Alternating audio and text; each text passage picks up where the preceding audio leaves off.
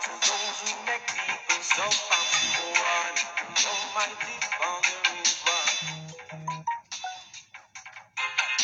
Warning, warning, whoa, yeah. People say warning, warning, whoa.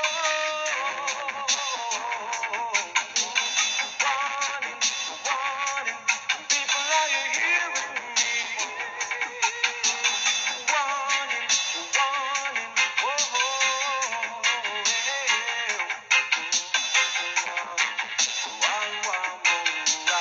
warning to those who make people suffer. Warning, Almighty Father is watching you. Warning to all warmongers. Warning to those who make people suffer. Warning, Almighty Father is watching you. Lord, how they have been, they have ready to rise again.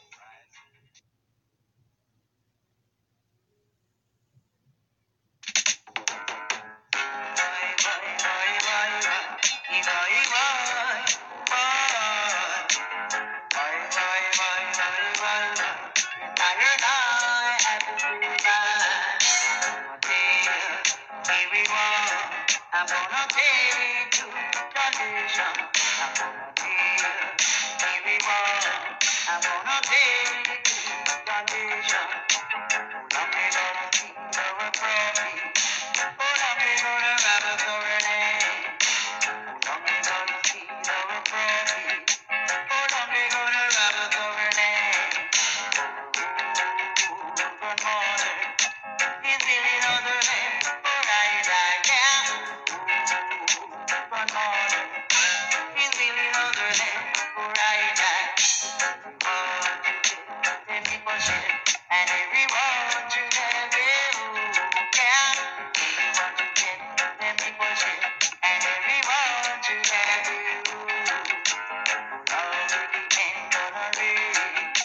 All we depend, I say, yeah. All we depend on a rain. All we depend, I say. All we, all you. They do know we, do we, yeah. Do we, like it. They do know we, do we like it.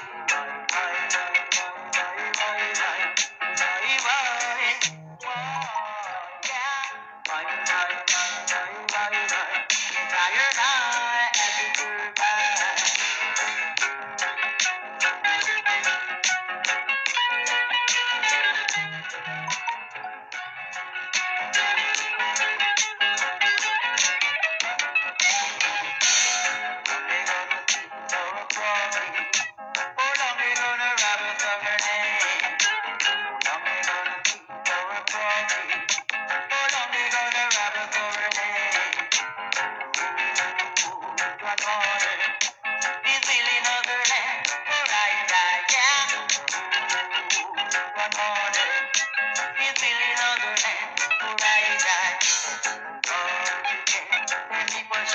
And everyone you can do, yeah. Let me push it. And everyone you can do, all we gonna do, all we can I say, yeah. All we can gonna do, all we can I say. It is all we the title. It is all we the will, yeah. It is all we the title. It is all we the will I see. Why.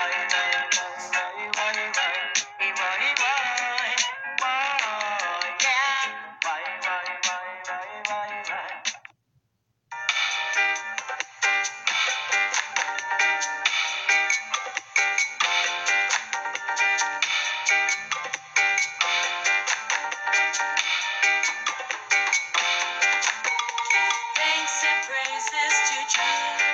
Jah is my rock and my salvation. Thanks and praises to Jah. Jah is my light when the sun goes down. And when we're hungry, we can call on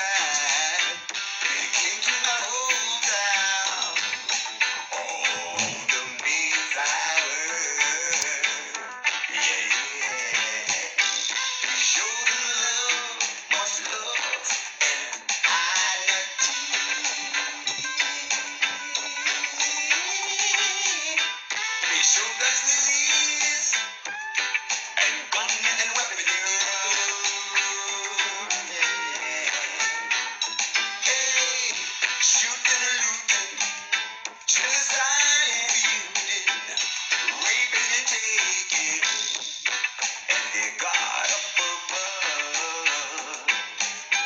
Oh, what an evil time. Who knows what the suffer? Who knows what the sacrificial love? Who knows what the... Yes, greetings and blessings again. Yes, what do you know about God and His chosen people? As we continue our discussion and rediscovering ourselves, our past. I can't hear you. Yes, sorry. Yeah? Yes, let me see what I can do. Yes, beloved. So I'm hoping that you could hear me a little better. So I was saying that I was trying to reintroduce our top name, our call letters. What do you know about God and our chosen people as we continue the discussion. I think I've been having some technical difficulties, so apologies for the lateness of our show, but we have enough time and we'll make room to fill it out. Brother Yadon is with me, and Brother Fillmore has come again to join us again in this discussion, and I'm hoping that he could continue to give and enlighten us as we walk together and nourish each other in this audacious task of raising our people up from their slumber to to enlightenment for our collective development. So again, welcome again, beloved brother, Brother Yadon. Can you hear me well now? Greetings. Come right in. Greetings. We're trying to do this technology, so allow me, please be patient with us. Brother Fillmore, can you hear me? Absolutely, yeah. I appreciate you having me on again. Appreciate the brother Yadon, and appreciate you all having me. Yeah, ready for the discussion. Yes, brother. Brother Yaniv and brother, Captain Azania. Yeah, I think I may have messed them up with the technology. So hopefully we can straighten that out as we go forward towards next Saturday. Yes, beloved. So as we talked about last week, we were able to touch some issues and go back in time relative to the issue of the Igbos, relative issue of Noble Drew Ali, zeitgeist theory, um, inner studies. These are some of the notes that I made, and the different development of the different people, our people, where they stopped off in and around the world as we reach back to gain it. But the issue we ended at was this issue of overstudying and overcomplicating it to a point that we actually end up standing still. I don't know what you brothers, we could just kind of generally start there by sharing our thoughts on this issue that some of us get caught up in the studying portion of it so much so that we neglect to take action and to really get down into the field and energize. So I don't know. I will leave it there. Yeah. Come right ahead.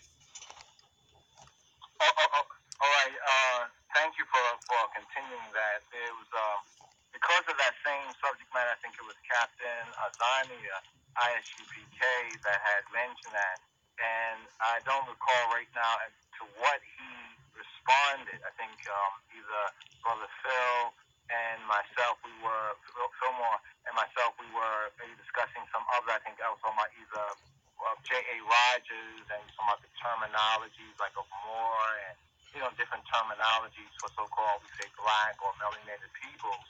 And it was at this particular point, the point when the brother Zania said that after the broadcast, I thought on it again, and did he say black people or did he say we as Israelites? I was just wondering whether he was saying just in the sense of black people, sometimes like overly scholarly. I think that was overly studied. He used the term over scholarly. Yeah, he said over scholarly. Yeah, I don't think he was targeting anyone particular. I think it was just generally. I don't think he was targeting anyone particular. He was just raising the issue. No, I'm not talking. True. I'm not saying whether he was targeting anyone particular, but sometimes when we're responding to something, like if people are having a conversation and somebody says something, sometimes one can respond to what was said, but can sometimes change the baseline. Just to keep the baseline where the baseline was, he used the term like blacks or Israelites, or maybe it's blacks, maybe so we can be overly scholarly as a people, overly scholarly. Right. And after the broadcast, I thought it came to the heavens, to the mind again. And I said, that's a very interesting point. I think at the end of the broadcast, I mentioned forever learning. There's a verse in the scripts. And also, if we can address, I think a caller had made a comment, if we can address that before, this this broadcast is over. But I addressed the script where it says forever learning. Forever learning. In the Bible, I think it's 2 Timothy 3:7, it says, ever learning and never able to come to the knowledge of the truth. Or some might interpret it as the acknowledgement of the truth. Like you have those people who go to college and school sometimes, and though school and college and learning is a good thing, they're career intellectuals, or they are career students. You know what I mean? They have a bunch of degrees, so forth and so on, and they're going back to get another degree, and maybe they're getting funding, from whatever sources to pay for that. And their career is just about, say, education. But maybe none of the education is really practical in that sense, or applicable. So there is a danger of one's being overly scholarly. Like, for example, the point that came to mind was the talented tenth. The talented tenth. You remember we had this whole thing about the talented tenth back in the days, like Du Bois, or as he called himself, Du Bois, and others that were putting themselves as, well, they're the ones who can really kind of engage the white man in the system of things, and they understand, they are students, they properly spoken, they read all the books, they write things, and, they're very fluent and intellectual, right? But then it caused me to think about the nation of gods and earths. To say, hail up to the nation of gods and earth, or what's called Circle 7, or the 5% that they are often called the nation of gods and earths, which took some of the doctrine of the nation of Islam, speaking about the other 5% of the population, a basic statistic. 5% are like the poor righteous teachers, the ones who, really trying to raise up the people's consciousness, the black people consciousness of what's going on. Then you have like the 10%. Remember the 10%? The 10% are those who know the truth, but they kind of, hold it back. They hold it back. They're like the boule. They're like the intermediary. I think they probably are those over scholarly ones. And then you have the 85%, which is the mass of, the people that, according to the teaching, the dumb, deaf, and blind. And so the 5%, those few that know the truth and are willing to put themselves and hazard themselves out there, like doing a podcast or a broadcast like this, or going on social media, if you really start to drop the truth, like share the truth, and it really wakes up the people and changes the status quo and the circumstances, you, of course, become a target. You could say whatever you want to say. It's only when people start to listen and start to identify, I'm now wise, or I know what's going on, I've changed my life for the better because of this one or these ones, then those who put it out are in danger. But in the general sense, we have to distinguish the fact that education is the key. As the teaching of Kedamawi Haile Selassie the first Ethiopia, Rastafari, pointing to I, Godfather and King of Kings, that his words are a guidance for us. Education is the key. But now what we do with education, that's something else. So if it's overstudy, I don't know about overstudy. I think we're actually understudied as black people. I really view us as black men. We have to become better thinkers, because a lot of things that we keep going around and around on, other nations of men have already settled the issue and can act collectively, corporately together. But if it's about over scholarliness, I think we do have a section of our population that thinks just going to school, getting a degree, and having a bunch of degrees, and can't make no work for themselves or the community. You know what I mean? Then have to go back to school and get another degree. And while they're in school, they can't be fed because of the programs the government and other agencies have. So that's just a kind of a little point right there. I'll yield right here for my brother to weigh in on this as well, or the host to come forward. Yeah. So, over scholarly, yes, there is a demographic. But not to be disingenuous, I hope brother comes on. I think sometimes we can say that to be dismissive. Right. Like if a black man or a black person says to other black people, yo, such and such and such and such is going on. Some might say, oh, you think you're smart. You know, that way there. You know, oh, you're smart, you're wise, because they recognize what the person is saying is true, and maybe they can't hang out with it. Right, so maybe they need to study more on that. So, Brother Fillmore, do you have any thoughts on this issue that we touched on last week?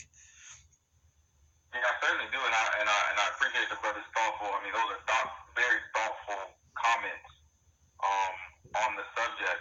When you look at it, I think it's absolutely right. Like, there is a thing of being overly scholarly, right? Having this need to have accreditation from whatever sources to be able to have more credibility when you speak, and I think there's a vanity in that, right? Which you know, it fuels an emptiness inside, which then causes a person to lean away from the Most High's word, sometimes unintentionally. But where I do disagree with the brother is I think there's the same opportunity when we study. There is an overstudy, right? Solomon spoke of it as well.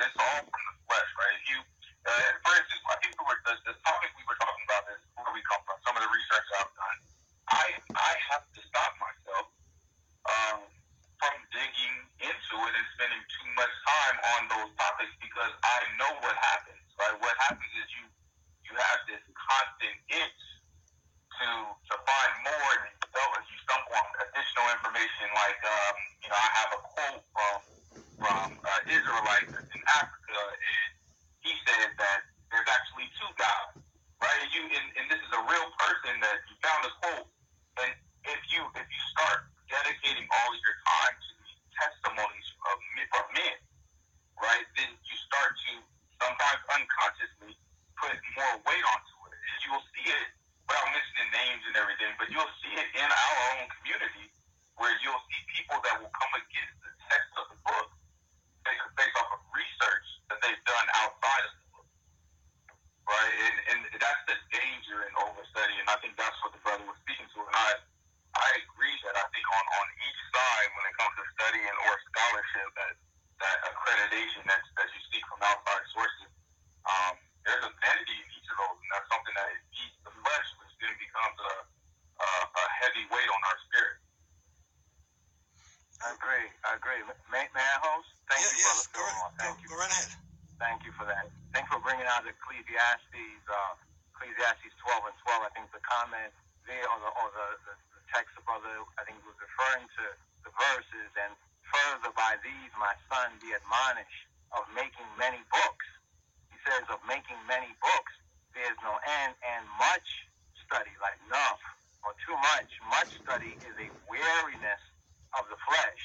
And I do agree with the brother that there can be that, you know, much study wearing out yourself, just research and overstudy, and also making of many books.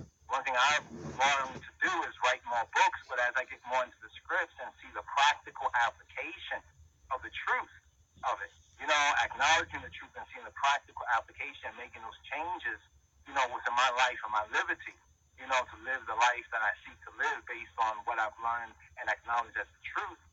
I find that my desire to even make many books, like I like to print some old books, as you know, with the Line of Judah Society, we reprint some old books, because sometimes I want to write something on something, I come across some thought or idea or truth, and I want to share it, then I find, hey, somebody else already touched on this already. Somebody already said this, so instead of me regurgitating or rewriting another book and try to change up the language of linguistics, point to that book and maybe give a couple of commentaries on it, but not try to like kind of reinvent the wheel. So yes, it is true that making many books, there is no end. You know, and for myself, seeing the truth of the Bible, studying the scripture, studying to show myself approved to God, who is Elohim, who is the Spirit, and the Spirit of truth, I find that my desire that was there to like make, you know, like write books, you know, I want to write about this, I want to write about that, I want to write about this, so forth and so on, has kind of subsided, because there's not really a need for it once you acknowledge what the truth is. So maybe we can speak about that also from the black community. But my brother host, there was a commenter Yeah, I was going to read the Judeo-Christian, the Bible. I was going to read that back to us. And I think this is a segue, maybe a segue right here. No, it's useful. I actually pulled it up because I was going to read it back from a listener. Thank you. From one of our listeners, and I'm going to read it directly from what he said. He said, just listen your program in its entirety. The brother from California could hardly get to explain his position. I think he was much more on the New Testament, but the Old Testament took it over.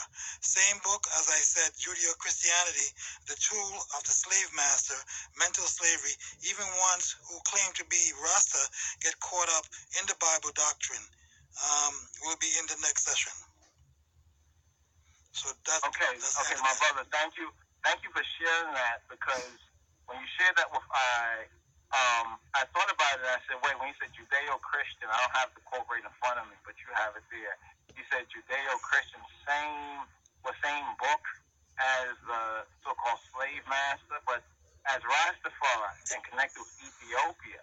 And from the little bit of study on Ethiopia, or at least some study of Ethiopia, what I find is that we can all drink water or use water, but we can do different things with the water. The water is water. But the water is a liquid. It can, water is in high places, low places. It's, all sorts of things can be done with water.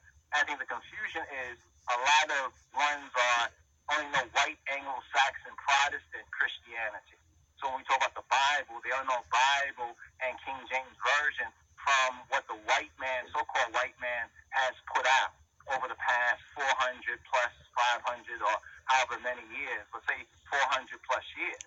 And when we start to look at other peoples, black people, such as the Ethiopians, for example, and other black peoples who also have the scriptures, sometimes not in the King James Version, but in some of the other languages and some of the languages of the Bible, their practice of it is 180 degrees opposite. So I think they probably need to study a little more. They think, for example, the commenter said Judeo-Christianity, but Ethiopia's Judeo-Christianity caused them to keep the Sabbath, which to the Roman Catholics who had infiltrated or came into the land around the 1500s, they were seeking to overturn the Ethiopian lifestyle, spiritual lifestyle, and they were against the Ethiopians. So they're like, why are y'all into Christ, say in the New Testament sense, but you still keep the Sabbath? You still make a distinction between clean and unclean foods. That's Torah. You still practice circumcision. You know what I'm saying? So there's a danger when we say Judeo-Christian. When we say Judeo-Christian as a Rastafari, yes, that holds to the Bible, but the truth of the Bible, not from a white Anglo-Saxon Protestant. I've come out of that. I think a lot of these ones that make these comments, they are still deeply in that white man's version of it. The white man's version is every version of it. Allow me for a minute, brother Yadon. Brother Fillmore, we have been on this journey with Brother Yadon and Brother Adib and Captain Azania from the ISUPK. And we have kind of went to this journey where we have spoken about individual background. And you have joined us. You're fit right in. But as I'm hearing us speak, I would love to hear your opportunity, because just the two of you guys are here, both you and Brother Yadon. Kind of, what is your thoughts relative to how Brother Yadon is speaking about connectivity with Ethiopia as a relevant connection right now in the 20th century and His Imperial Majesty right now? Do you have any thoughts on that portion of it? Yeah, I do. Like as it relates to Christianity, I think what we see is the response to a teacher being cut off before his student was fully trained, right? And what I mean is that when the Messiah came and he began to teach these words, then gave it to the apostles to go teach in his stead, the word had just began to spread. Well, shortly after that, just years after that, our people were then removed and scattered, and then a lot of political pressure, right, put on us to subjugate us to the lower and the bottom cast of all the Roman society. Some of us into slavery, some of us into Africa to escape the Roman Empire.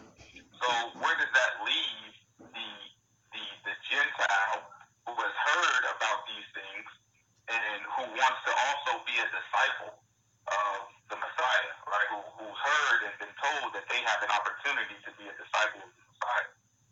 Whether that Gentile is from Ethiopia, right, or other African nations, or if that Gentile is a Gentile of the Roman nations, of the Roman territories, or otherwise, they then have to try to piece together an idea from text that they may have access to, without the context of the history, without living that history, without that history being lived out in front of them, with bringing their culture into it. And I think that has happened on the Ethiopian side.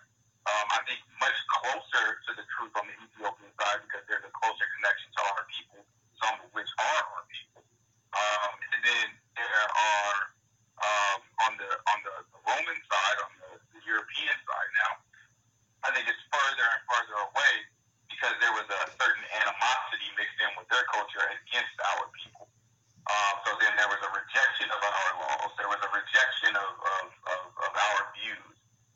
But then also a cleaving on to our teaching of what they could understand. So you get these mixtures and these distortions of meaning within our word, which then comes into what we would commonly consider the Judeo-Christianity view. But like the brother pointed out, technically, Judeo-Christian is not applicable only to the Europeans, right? It would be applicable to all. And you will see under that banner, there's various beliefs, various different approaches to the text. So the approach that I take, and I guess the background that I have is, I want to get before all of that, right? I want to teach our people and all people to look beyond Christianity altogether. So I agree with the brother when we, it sounds like the commenter, at least the commenter has some is adverse to the Christian teachings, right? To the Christian tradition. And I agree with that. But at the same time, the commenter is saying Bible doctrine. Well, Bible doctrine is solid. We can't escape it. There's no way to escape the truth of the book. All right, so that Bible doctrine is solid. We just have to separate that very precisely from traditions that come from even Hebrew Israelites, that come from even Christians, come from the different denominations within Christianity, including the Ethiopian sects and the Messianic sects and all these different Hebrew groups, movement groups, and all this. So we have to make sure that we get back to the text, we're precise with the text, and then we get to a place of calling ourselves what the book calls us. And that way we can make ourselves solid, we can tie and root ourselves into what the Bible has, because everything else can wobble. But that's a sure stone for us. And if we stand on top of that, we can be sure when we stand before the Most High God. Right. I'd also put as part of that original question that you answered was this portion of, do you also share the same understanding relative to the Rastafari in 2020 understanding of seeing His Imperial Majesty Haile Selassie of Ethiopia as that true living entity in this time? Do you share that view, the connection? Or have you done any work within that? No. Why not? I've never seen anything presented to me in the text of the Bible that would validate that claim. Okay, all right. We had went through that from some of the long spread of time, where we went back to Queen of Sheba and that connection of being brought back to Ethiopia, and that connection from under the banner of David, and the relevance to that 3,000 years later. But that's something that you and Brother Yadon could continue to dialogue on. He has a lot of work. To the host. Can I say this, please? Sure. On that particular point that you just made, when you asked Brother Fillmore, concerning His Imperial Majesty Haile Selassie I and Rastafari view, and I have to put a kind of a strong quotes around that, because even amongst the Rastafari, at least in this present time, there is not a fully consistent view, as perhaps there was a more of a consistency, more of like a string holding more of the beads together in the Rastafari of the 20th century. Because actually here in the 21st century, according to, how seasons and times have been changed in the counting of times. So I make this mention because the Rastafari of previous times were more, I say, unified in a Bible doctrine. As I mentioned to Captain Azania, I think the first or second in the early broadcast that we had all together on your platform here, right. I mentioned to him that from my knowledge of Rastafari, about the truth of it, how it began, and the early, you could say, the early manifestation of this light. I liken the Rastafari to the disciples of Christ, of the Messiah, Yeshua, in the sense of that we are in this Israelite context, because the early teachers of Rastafari, like Sam Brown and others, some of their first proclamations back in the 20s and the 30s, because many of them kind of identified Haile Selassie before he was Haile Selassie, or he took on his baptismal name, the throne name of Haile Selassie as Rastafari. They said that we black people are the Israelites, and we are here in captivity because we broke the covenant and violated the laws of Jah, Jehovah, of the God of Israel, the God of the Bible, right? So I point that out because today, nowadays, 2020, there's a lot of diverse doctrine that has crept in to Rastafari. So when you ask the brother that question right there, unlike some Rastafari, I understand why he gave that particular kind of response there, because there's a lot of diverse doctrine that's out there. There's like the Mutabarukas. I like to sit down and have a discussion with Mutabaruka too. A lot of diverse ones will say, yes, Rastafari, Haile Selassie, but yet will outrightly reject, say, the Bible, accept certain selected verses, and would say, yes, Haile Selassie is this and that, and then try to dismiss the conquering line of the tribe of Judah and Ethiopia's historical Israelite connection. And I think that is where the lack of study, that's where the lack of study to show yourself approved. You're saying, I am this, but you have not studied these things. You see, I'm not looking at Ethiopia today. Ethiopia today is like Rastafari today. It's kind of like in a tossing and turbulent sea, like a lot of things are today. We look at Israelite teachings from the 20s and the 30s. They were more simple, united, basic, and they lived it out. You see what I'm saying? Nowadays, it's like a broad road. So I'm just pointing that out, my brother, that we say Rastafari, we can't assume that even the next Rastafari, one who says, I am Rastafari, even has gone through New Jerusalem schoolroom. You know about New Jerusalem schoolroom, don't you, my brother, Elias Lawrence? New Jerusalem schoolroom was the elders called the schoolroom of hard knocks before you came to like perfect peace. In other words, when a man or a woman, but especially a man, would say, yeah, I'm Rasta, I'm checking for Haile Selassie, yeah, I want to, try the Rastafari. They would put that particular youth line or that newcomer through the so-called fire, in a sense. In other words, you couldn't just say you were Rastafari and we just accept you. Back in the day, some men were held down and trimmed and said, you could have Rasta in your heart, but don't go out there to the public and you're presenting a diverse doctrine. Nowadays, it's like a laissez-faire. It's like, we have one.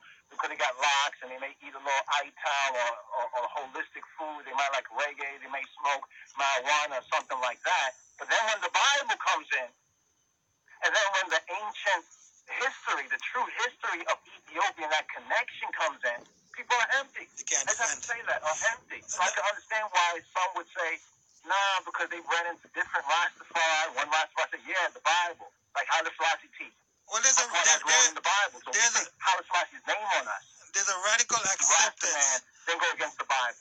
There's a radical acceptance. there's a radical acceptance that yes, there's an essence, that is a feeling that we have won, and then there's a laziness that comes along with after you win, after you put the battle in, because as you could see, the Rastafari community in its earliest beginning was a revolutionary force, was a force that wanted to shun society as it was proclaimed, as it stand, and it moved away. So it saw within the king the character, the kingly character, within the essence of what he has done and what he's doing, that godly emanation. Because God, man, in my theory, my thoughts is that man create gods, and as such, the Rastafari community can align themselves within that philosophy and see a reflection in this king, in this godly king. Because again, Muhammad, one minute, Muhammad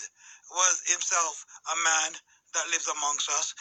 Buddha was himself a man who lives amongst us, but they became a living deity, or a deity that still is being worshipped or being give recognition to. So too does the Rastafari now see, as they move away from the tradition of society that participates in their oppression, and be able to start to connect back and reach back. And what I love about you, and what I love about Brother Fillmore and brother from Yaniv, and brother from the ISUPK, Captain Azania, that reaching back to kind of reconnect purposefully, because we don't have to. That's the thing. You don't have to do that now. So when you do it, there's got to be an appreciation, and there's got to be a love, an unconditional love of oneself and one desire to kind of reconnect. So when I see Brother Fillmore trying to reach back as far back as he can, and we talked about the issue of studying, the appreciation of study is that we have to reach back, not because we necessarily have to, because we have a state of freedom, oppression still, but a state of freedom. But we do that because we want to reconnect with our God, to be able to ancient name of our God, for our own purposes, to define for ourselves our own future. You understand? Yes, come on in. But let's not confuse the effect, of course. I think what you mentioned, I agree, is true, at least to what occurred, but putting it in context, the earliest, not so much emanation, because that gets into that whole emanation philosophy. That's why most people don't understand what his Majesty said right there about emanation philosophy. Just look up when you get a chance, any listener or any of the ones here on the call, look up something. I think it's a Google and some other pages that give you a basic context. I'm not saying it's all right and exact, but it does have sources on emanation philosophy. Emanation philosophy is a philosophy out there, like a modern, what they call not spirituality, but it's like we call it devil's philosophy. It basically goes opposite of the Bible. It denies that man was created in the image and after the likeness of God. So when Haile Selassie said what he said, he was speaking to that right there. But the earliest manifestation of Rastafari was as Rastafari. This is before many of the mightier works that we acknowledge and refer to that His Majesty accomplished, both for Ethiopia, Africa, and for us as Black people. So it was actually it's like the Jews, the modern white Jews. I just have to say this for a moment. It's like the modern white Jews, right? They have those who are Torah observant, who study and try to their best extent live out that, and you have others that identify with that name, and that name gives them a cover. Like Farrakhan said, it becomes a cover for their gutter religion. In other words, there are some Jews who are Luciferian Jews, who use the title of Jews. They do all that evil anti-Torah things that the Bible and the Torah speak against. But if you point out that you're a Jew and you're doing these things that God says don't do, they'll say you are anti-Semitic to shut you down. Then you have another set of them. So remember, people are not a monolith in that sense. But the real momentum, really, for the revolution comes from a centering foundation in the holy place. The foundation, first of all, was in the holy place, and that became the revolutionary impetus. So when you say that the earliest thing was more of a revolutionary thing, you have to remember that Rastafari did not begin after 1930. It actually began before 1930. Because it was when he was Rastafari, when he was known and was is It comes back to that the Marcus Garvey. revolutionary aspect was because of that centering. Like the Nation of Islam, for example. The Nation of Islam, just for example, the Nation of Islam focused itself mainly on the Bible and the Quran from a, quote, not a religious, but using religion in an operative way. You see what I'm saying? Not just going to church on Sunday and then living like a heathen for the other 6 days of the week. You understand? But using the Bible as a tool for change. For results. And that change was so radical that people started to look at them as black nationalists. They wasn't even thinking of themselves as black nationalists. They were trying just to reach the people who had fallen into the gutter, into heroin, and into dissolution. You know, like the black people were under a lot of things that was really just tearing people on drugs. Heroin was terrible. A lot of things were happening. The community was broken up. Families were broken down. Men could not be men, so forth and so on. Discipline. So it took the Bible in a revolutionary way. It's like the white people who came to America, right? And I'm not praising them, but I'm showing how they took the book in an operative, not a speculative level.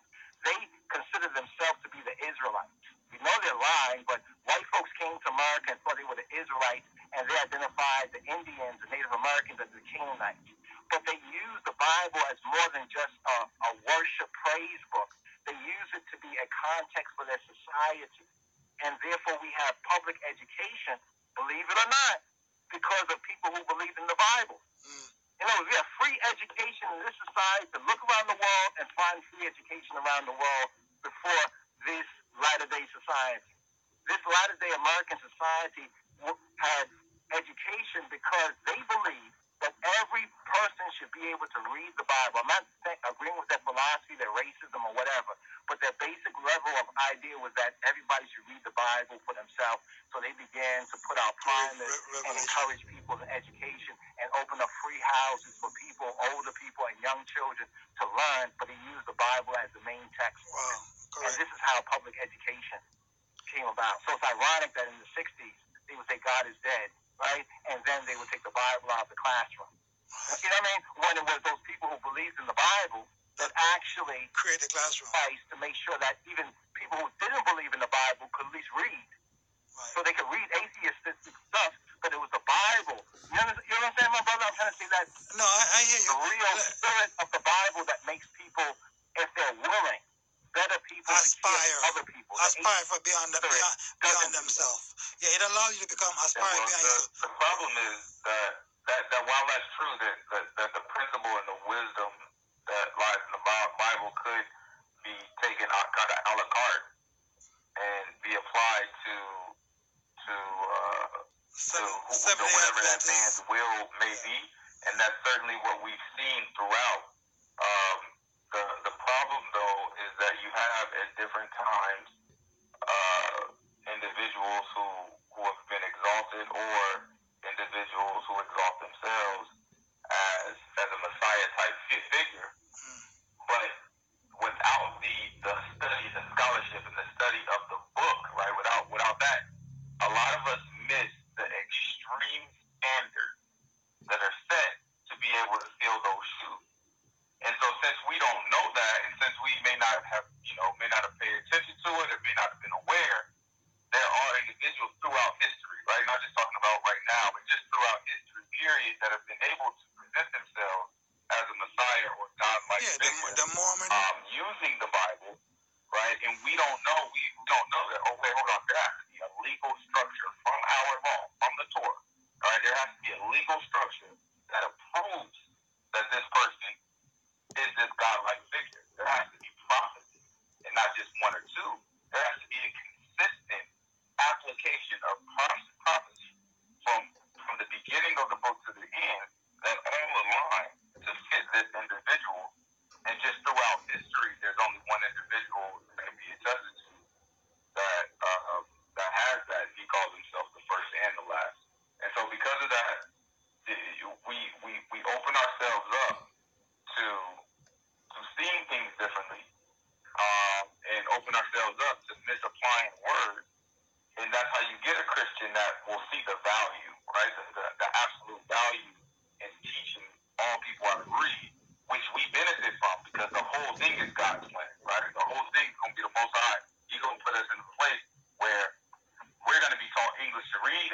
to translate a Bible in English that's going to be one of the most mass-produced. At the same time, we've been bought as slaves into the planet. You can see that the whole thing is centered around our struggle and around our coming redemption. But no matter what, no matter how it plays out, if we are not in tune with all of the scripture in a way that is very precise and that we have very clear standards, we stand to be deceived or to deceive others. From what is being said, Very well said. there's a lot can be said from what your brothers are speaking of. It brings me back to this issue that His Majesty speaks about. He said that spirituality is personal, or religion is personal, and that everyone, you create an environment by saying something like that everybody can start from where they are, and allow you can't violate somebody else's developmental stage. And we're in this reason that we've been on is we had gotten to a point that we started to talk about solution. That issue was about how do we now start to put in place solutions, because if we continue just to, as you said, become become a study as individual, as we're on personal developmental in our own spirituality, how do we go about this liberation? Because one of the things we have to appreciate is that if it wasn't for His Imperial Majesty or Ethiopia, when the Italian invaded Ethiopia, that was the last place on the planet that black man had sovereignty or black man was self-rule. So if that has gotten wiped out, or the Italian had won their war all the way until 1945, if they had won, we will still be subjugated. And that I think is not calculated or appreciated by the current dialogue that we're in. That I don't know if there's revelation within the Bible of that happening, because that was the last place. There was no other place on the planet that the black man was supreme or was in self-control or leading himself. And you're correct. And not just the black man, but of the black man, I'm not saying all, quote, Ethiopians, but a strong population that were in the rulership that had done what Brother Fillmore said over 1,000, 2,000, nearly 3,000 plus years, establish a government and continued actually a government based on biblical principles from what they call the Old Testament to the New Testament times, embracing the Messiah. There were many messiahs of Israel. Yeah. Kings and priests were messiahs, but it was a set of black men that identified themselves with a very Judeo-Christian essence that the white man was perpetrating a fraud around the world.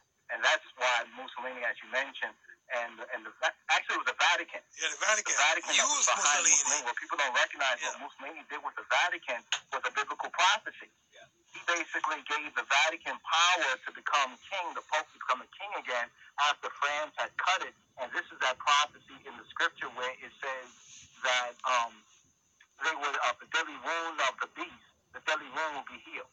The deadly wound will be healed. That he assigned this thing called the Lateran. Look up the Lateran Treaty. He signed the Lateran Treaty, and right after he signed it, after promising Ethiopia, we're not going to invade, we're all Christian. He then went into Ethiopia, you know what I mean, to, as you said, to destroy the last bastion where black man who was ruling, who identified himself of the tribe of Judah and pointed to a nearly 3,000 plus year history that has been documented not just by the Ethiopians themselves, but by the Arabs, by the Chinese, by the Indians, by the white man, you know what I mean, by other Africans, with being identified, as brother said, with this our people, with Israel, with ancient Israel.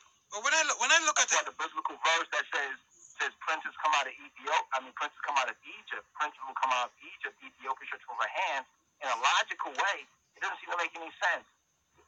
What does Princess Louis coming out of this captivity of Egypt then and now have to do with Ethiopia?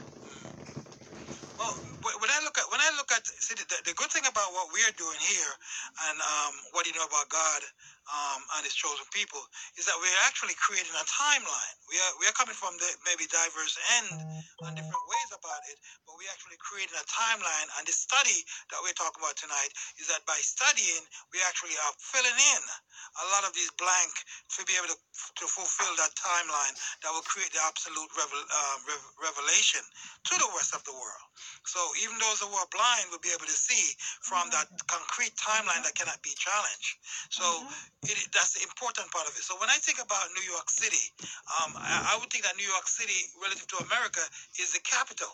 But when you realize that Washington D.C., that little place within the center of the country, is the capital of America, you are now taken aback because New York is the one that get all the hype, as the young people would say. So the same thing for Egypt. Egypt was the one that got the hype. Ethiopia was just the inner land, inter country, on the entirety of the entire thing called the continent of Africa. So Egypt might have been a modern city, a mover and shaker because of the crossroads that was be able to be intersected, but it wasn't the capital. There was a central place, called that was the capital. We see that diversion that happened. Well, it was a financial capital. Think about that. New York is a financial empire state city. So it's a city that run the money. You know what I'm saying? So everybody mentioned that's the capital of America. That's a PowerPoint. That's a power structure. We said the same thing about Ethiopia and the role that Ethiopia have played concretely with those real history for over 3,000 years, 4,000 years of continuous history. May I emphasize this once again, because this is a very important point that was more in the 20th century. Talking about before 2000 something, right? In the 20th century, it was more emphasized. It seems to have been forgotten that Ethiopia was actually Ethiopia that identified itself with the truths of the Bible doctrine and also could prove it. I'm not saying every Ethiopian you find, there's different nations in Ethiopia. That's why His Majesty quoted what the Fitza Neges said about which is translated as your religion is your personal thing, but the country, to speak about the land, is for all. In that sense, that your religion is your personal. But notice that was said by those who were ruling and claiming to be of this Hebrew, Judeo-Christian tribe of Judah, Israelite, Ark of the Covenant heritage. So basically what we were saying was that this thing is run by those who are functioning in the Hebrew establishment, the Israelite establishment. There's the Ark of the Covenant. We trace our connection here and there, whether you like it or not. But we're not going to argue religion. We're going to set policy. So even when we say that your religion is your personal thing, it was those who were ruling in the name of the tribe of Judah with the Ark of the Covenant and with those claims. So I just want you to note that right there. That's how rulers rule. If we are Hebrew and Israelites, we'll say, listen, we're not going to argue your religion is your personal thing. But we're going to set policies that's going to be informed by our adherence to the Scriptures and to the Messiah. Well, there was a time, there was a just let me jump in here really quick here. So I think what's happening is we need to clearly define what the problem is, right, and prioritize it. Because if the problem is a liberation, like a physical liberation of people who are being objectified and oppressed around the world, especially people that look like us, then yes, I agree, right? You said religion is secondary, right? When I say religion, I mean the source of the Creator and His instruction, right? You said you make that secondary because the main thing is let's get our people free. But that's not different. That's not different than what someone who doesn't care about religion at all might say, right? So for me, the priority is always, right, what does the instruction from our master say, right? And that comes first, because if we look at the text, right, I go back to the religion, if you look at the text, well, how did we get to oppression? Well, these are prophecies that came from the Most High God, right? So the Most High God wants us oppressed in response to what our ancestors done, right? So we find ourselves fighting, if not aligned, if not fighting in line with the text, we find ourselves fighting against the very man or the very God that put us in oppression. And that's why everything has to be aligned properly. So think of it like this. So if you had the Tower of Babel,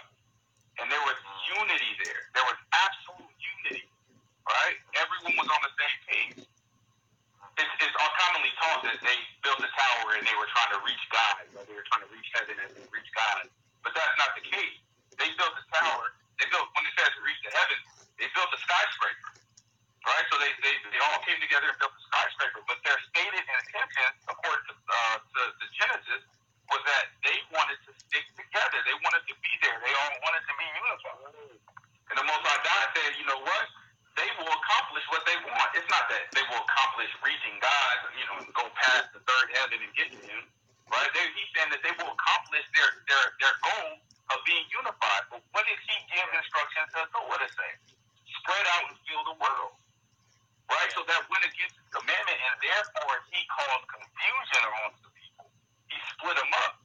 Right? So our unity, no matter if we come together and we say, hey, South Africans, West Africans, and East Africans, and everyone, all black people around the world, okay, now even all darker people around the world, okay, maybe you can get white people to join us too, and just let everyone fight against whoever's oppressing us. That unity will be broken up like the Catholic Church, and then now you have Protestants. Right? That unity will be broken up in any fashion that it becomes too strong. The Most High God will break it up because there's only one thing that we're sent to unify behind, the right thing. Any division that comes from something that's not from God is an appropriate division. Right? We can't unify for the sake of unity. We have to unify for the sake of God, for the sake of what the Most High God gave us to move forward with. And by doing that, I think that goes against what the brothers have said and what other respected gentlemen may have said when it comes to your religion being personal. Sure, we can govern peoples that we don't care about what they believe because we are governing multiple peoples not going to understand that sentiment. If I were made president of the United States, I might say the same thing. Like, hey, you have a religion that you want. But surely, the people that I love and my people, I would tell them, you serve the Most High God and you do that first. Right? And so we have to look at that because Paul tells us, Peter tells us that the opposite. He said there's no private interpretation of the scripture. Right? And that would mean that it's a very public thing. Right? It's nothing that you can just keep to yourself. This is a very public thing that everyone needs to be on the same page. And then Paul tells us something similar. He said all of you be on the same page, be of the same mind and of the same judgment. You can't get to that type of unity behind the word without everyone being in agreement about what the word says. That's in my opinion. That has to be the priority. Otherwise, we fight. Thank you, my brother Phil. In a barrel. Thank you, my brother Phil. We probably don't have time right here, but please let us pick up on this. Maybe it wasn't heard or understood in what I was saying right there, but he's making a very good point. Thank you also for clarifying for a lot of what the scripture is saying concerning even the Tower of Babel. They put this story about, he's trying to reach heaven, reach God. But if you read the text, they had a unity that wasn't a unity by God or by who God had appointed to unite. They wasn't uniting under that. Our point is this about the scripture, especially the Torah, and especially, the scripture, whole scripture, but especially when we look at the groundation in the first books that sets the context. It's speaking to the children of Israel. It even says in the Torah that any stranger who lives amongst us, right, who cleaves to God, could also observe some of the holy feasts or festivals.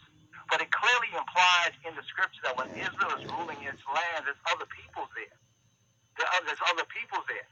This idea that we have to force religion or force, if we're Israelite and we're observing the covenant and the commandments and the statutes and the ordinances and all of that, and we have other people in our land, as long as they're not committing crimes or running around pushing their ideas out there like these counterfeit Christians, right? So be it. If they commit a crime, they'll be judged by the law. My point is this, that even the children of Israel was told to observe this. Other nations were doing other things.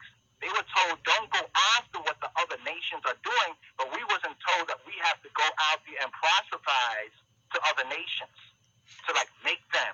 We was told that we, as the children of Israel, have to keep this covenant because our patriarchs were given that covenant and that grace, and there's reward if we do it, and there's punishment if we don't do it. I think there's this bad idea that we are, come from an Israelite, we said God and the chosen people. Coming from an Israelite point of view. There's this idea by some that we have to make other people, because other nations are worshiping an idol.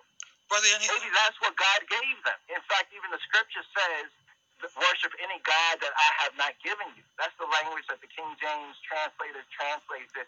Worship, like you worship the children of Israel. You're going to worship other gods that I have not given you, then you're going to be surely punished. He goes on to state what's the consequences. So there's this idea that we are to be more concerned about what other people, other nations are doing.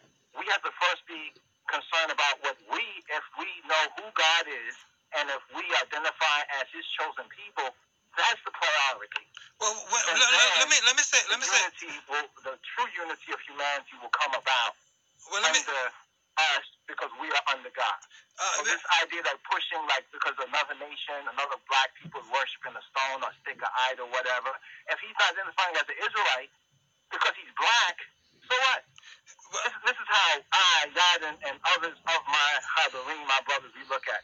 And this let me who might think that, okay, Haile Selassie was seeking to help to free Africans and black people from down oppression, but he was representing a certain line of Judah, a certain Solomonic divinity, on that particular level. Well, let me say, happened. Africa did not stay united under him.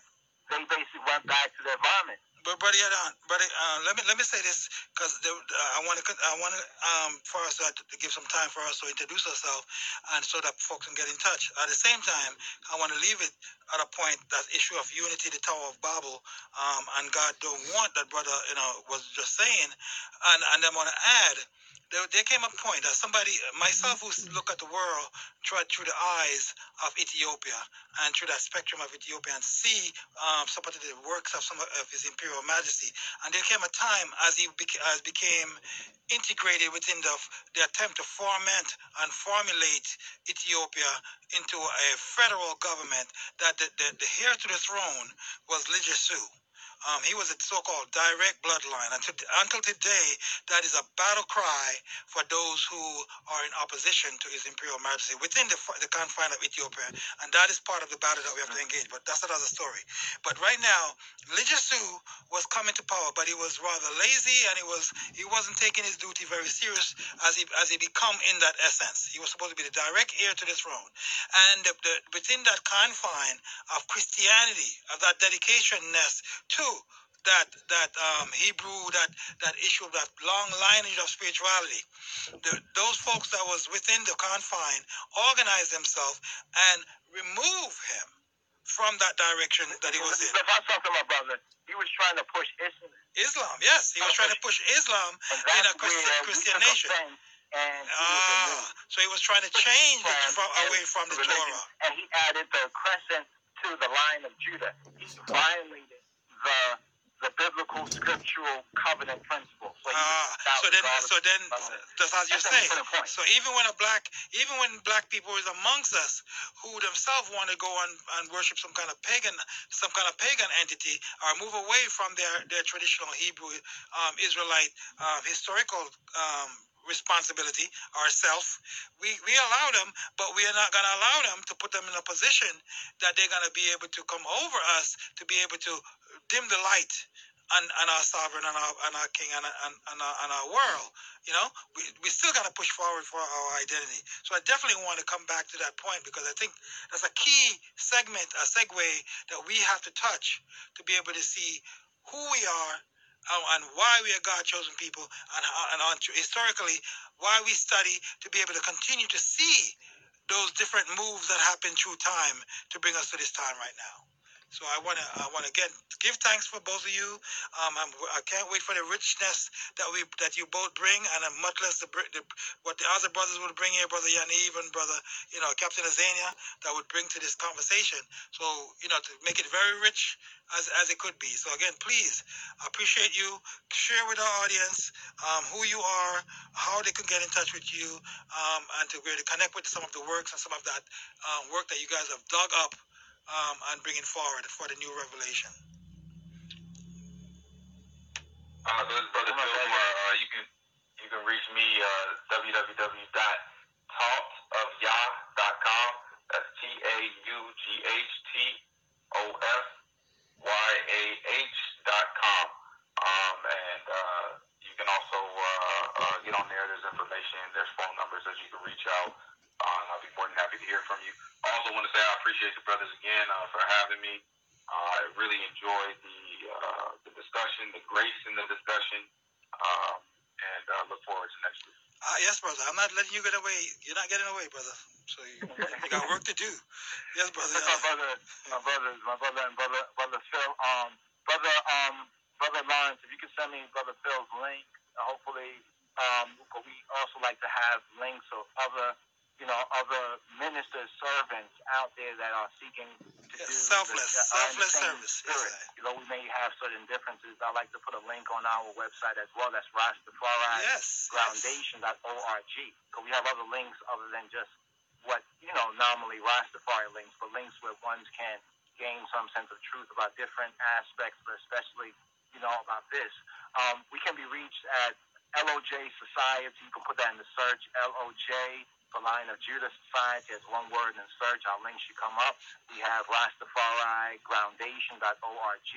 We have a YouTube Rastafari Sabbatical as well. Those links can be found at the website Rastafari Groundation, Rastafari, and Groundation.org. Contact number 646-494-2388. That's 646-494-2388. And host, can you just put down there Deuteronomy 17 and 15, 17, verse 15 is to what you were stating right there that you would like to continue. God willing. Repeat it again. The Most High willing. Deuteronomy. Forward. Repeat it again. Deuteronomy chapter 17, verse 15, where it says, Thou shalt in any wise set him king over thee, whom the Lord thy God shall choose. One from among thy brethren shalt thou set king over thee. Thou mayest not set a stranger over thee, who is not thy brother. Okay. That brother in that sense of, yeah. It doesn't speak about color, flesh. Yes, sir. Carnal.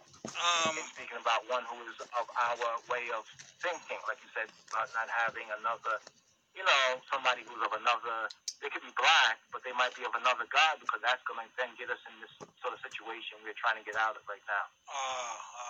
Yes, give thanks. We try to put that down, and everyone should just remind us that we get right back on track. The audience can reach us out. We're easy to get. Touch base with any of these brothers, and the message get back to us, because that's exactly the point. We're here to try to develop our community. It's not just us speaking for the sake of it. It is trying to transform our world so that we can have the peace and be aligned back with our God. Yes, I know there was some mix-up technology-wise with the brothers from ISUPK, the Israelite School of Practical Knowledge, 864 South Ave, www.isupk.com, 315-401-1826. Also Black Watch, like at 9 p.m. on YouTube, where you will see directly the beloved brother teacher, speak directly to you guys historically. So yes, I want to give thanks again, Brother Yaniv, also with that same mix-up technology-wise. We'll be working toward joining us back here next week from Ben Amin Society, the brother who actually commit themselves and made their way back to Israel, to what they see as the environment that we have to kind of reach back to so that we come forward. Yes, beloved. I want to thank everybody, and I look forward to being back here. Kingdom of Yah, also their site, Kingdom of Yah. Kingdom of Yah, blessed love. Yes.com. Thank you very much. All right, beloved. See you back here, same time at that 8 o'clock hour. Tell a friend to tell a friend that now you have choices. Because that's the purpose, to give our people more choices so that we can go towards collective development. Blessings.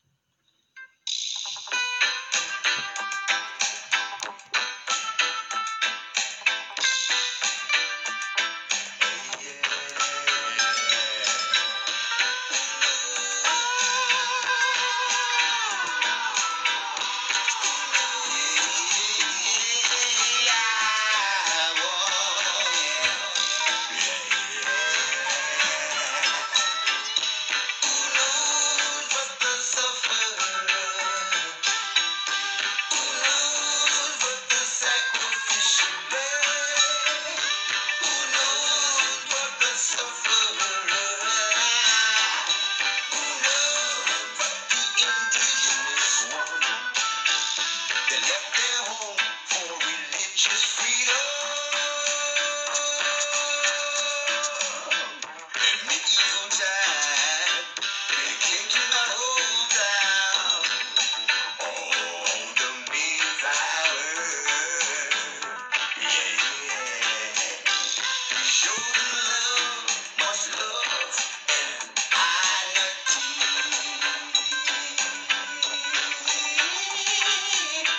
We show us disease and gunmen and weaponry.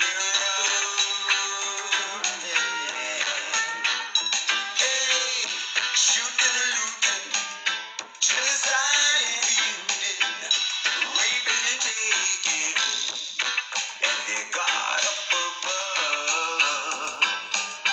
Oh, what an evil time. Who knows what the suffer?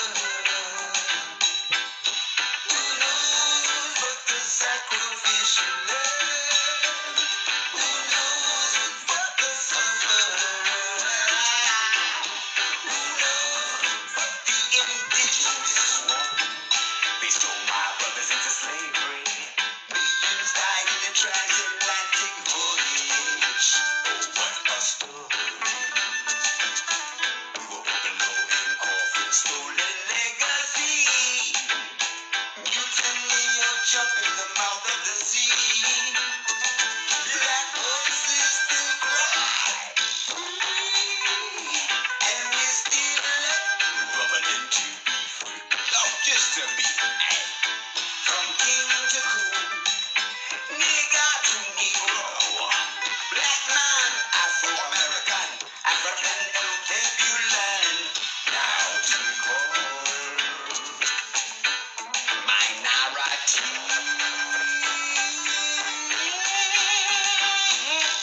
Oh, what a rhythm of 400 years of captivity. It is crazy. Oh, who knows what the sacrificial? Who knows what the sacrificial love? Who knows what the sacrificial? Who knows what the appointed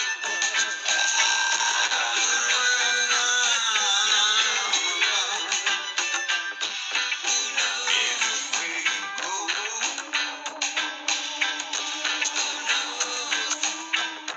The lesson of his story is the same.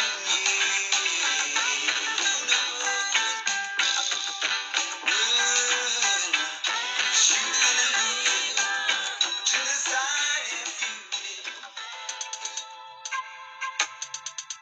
Here we are. Here we are.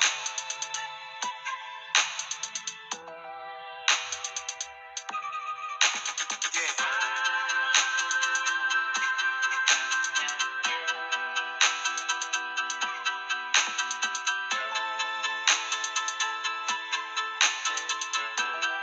This one right here is for the people.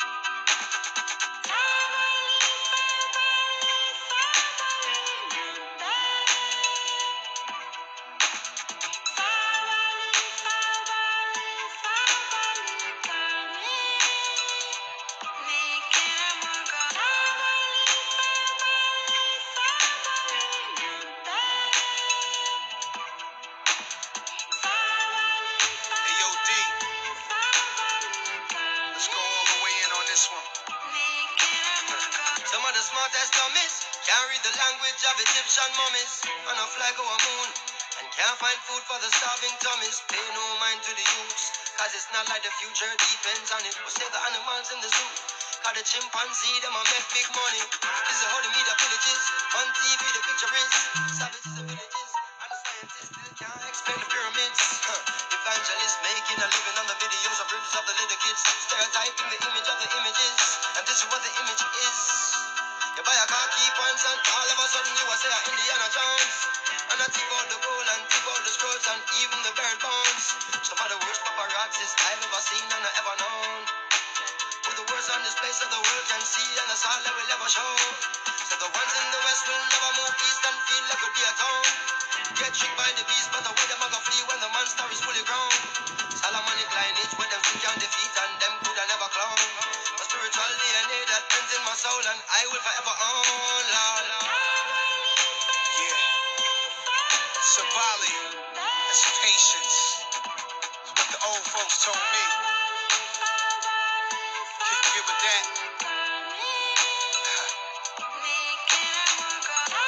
Discovering the world before this world. A world buried in time. Uncovered with rhymes. It gets no realer. We born not knowing, are we born knowing all? We growing wiser, are we just growing tall? Can you read thoughts? Can you read palms? Can you predict the future? Can you see storms coming? The earth was flat, if you went too far, you would fall off. Now the earth is round, if the shape change again, everybody would have started laugh. The average man can't prove of most of the things that he chooses to speak of. And still run research and find out the root of the truth that you seek of. Scholars teach in universities and claim that they're smart and cunning. Tell them find a cure when we sneeze, and that's when their nose start running. And the rich get stitched up when we get cut. Wanna heal them broken bones in the bush with a wet mud. Can you read signs? Can you read stars? Can you make peace? Can you fight war? Can you milk cows even though you drive cars? Can you survive against all odds now?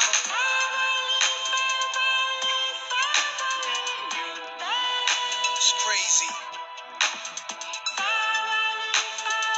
When you feed people the truth, you don't know how they gonna react. You're scared of wrongdoers, people that's just ignorant. You're scared of the truth.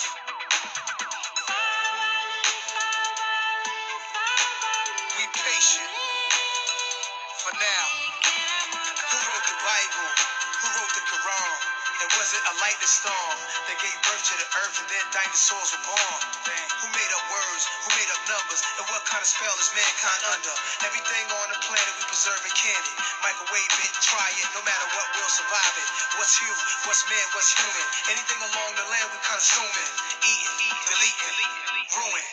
Trying to get paper. Gotta have land, gotta have acres. So I can sit back like Jack Nicholson, watch niggas play the game like the Lakers. In a world full of 52 fakers, gypsy seances, mystical prayers. You superstitious, throw soul over your shoulders, make a wish for the day, cuz like somebody got a doll of me, sticking needles in my artery, but I can't feel it. Sometimes it's like part of me, but I got a real big spirit, a fearless. Don't you try to grab hold of my soul. It's like a military soldier since 7 years old. I held real dead bodies in my arms, felt their body turn cold. Oh, why are we born in the first place if this is how we gotta go? Damn.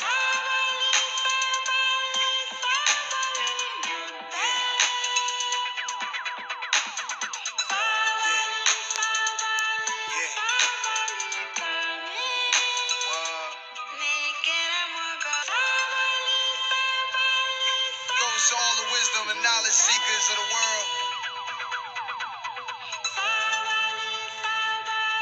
Sabali, patience.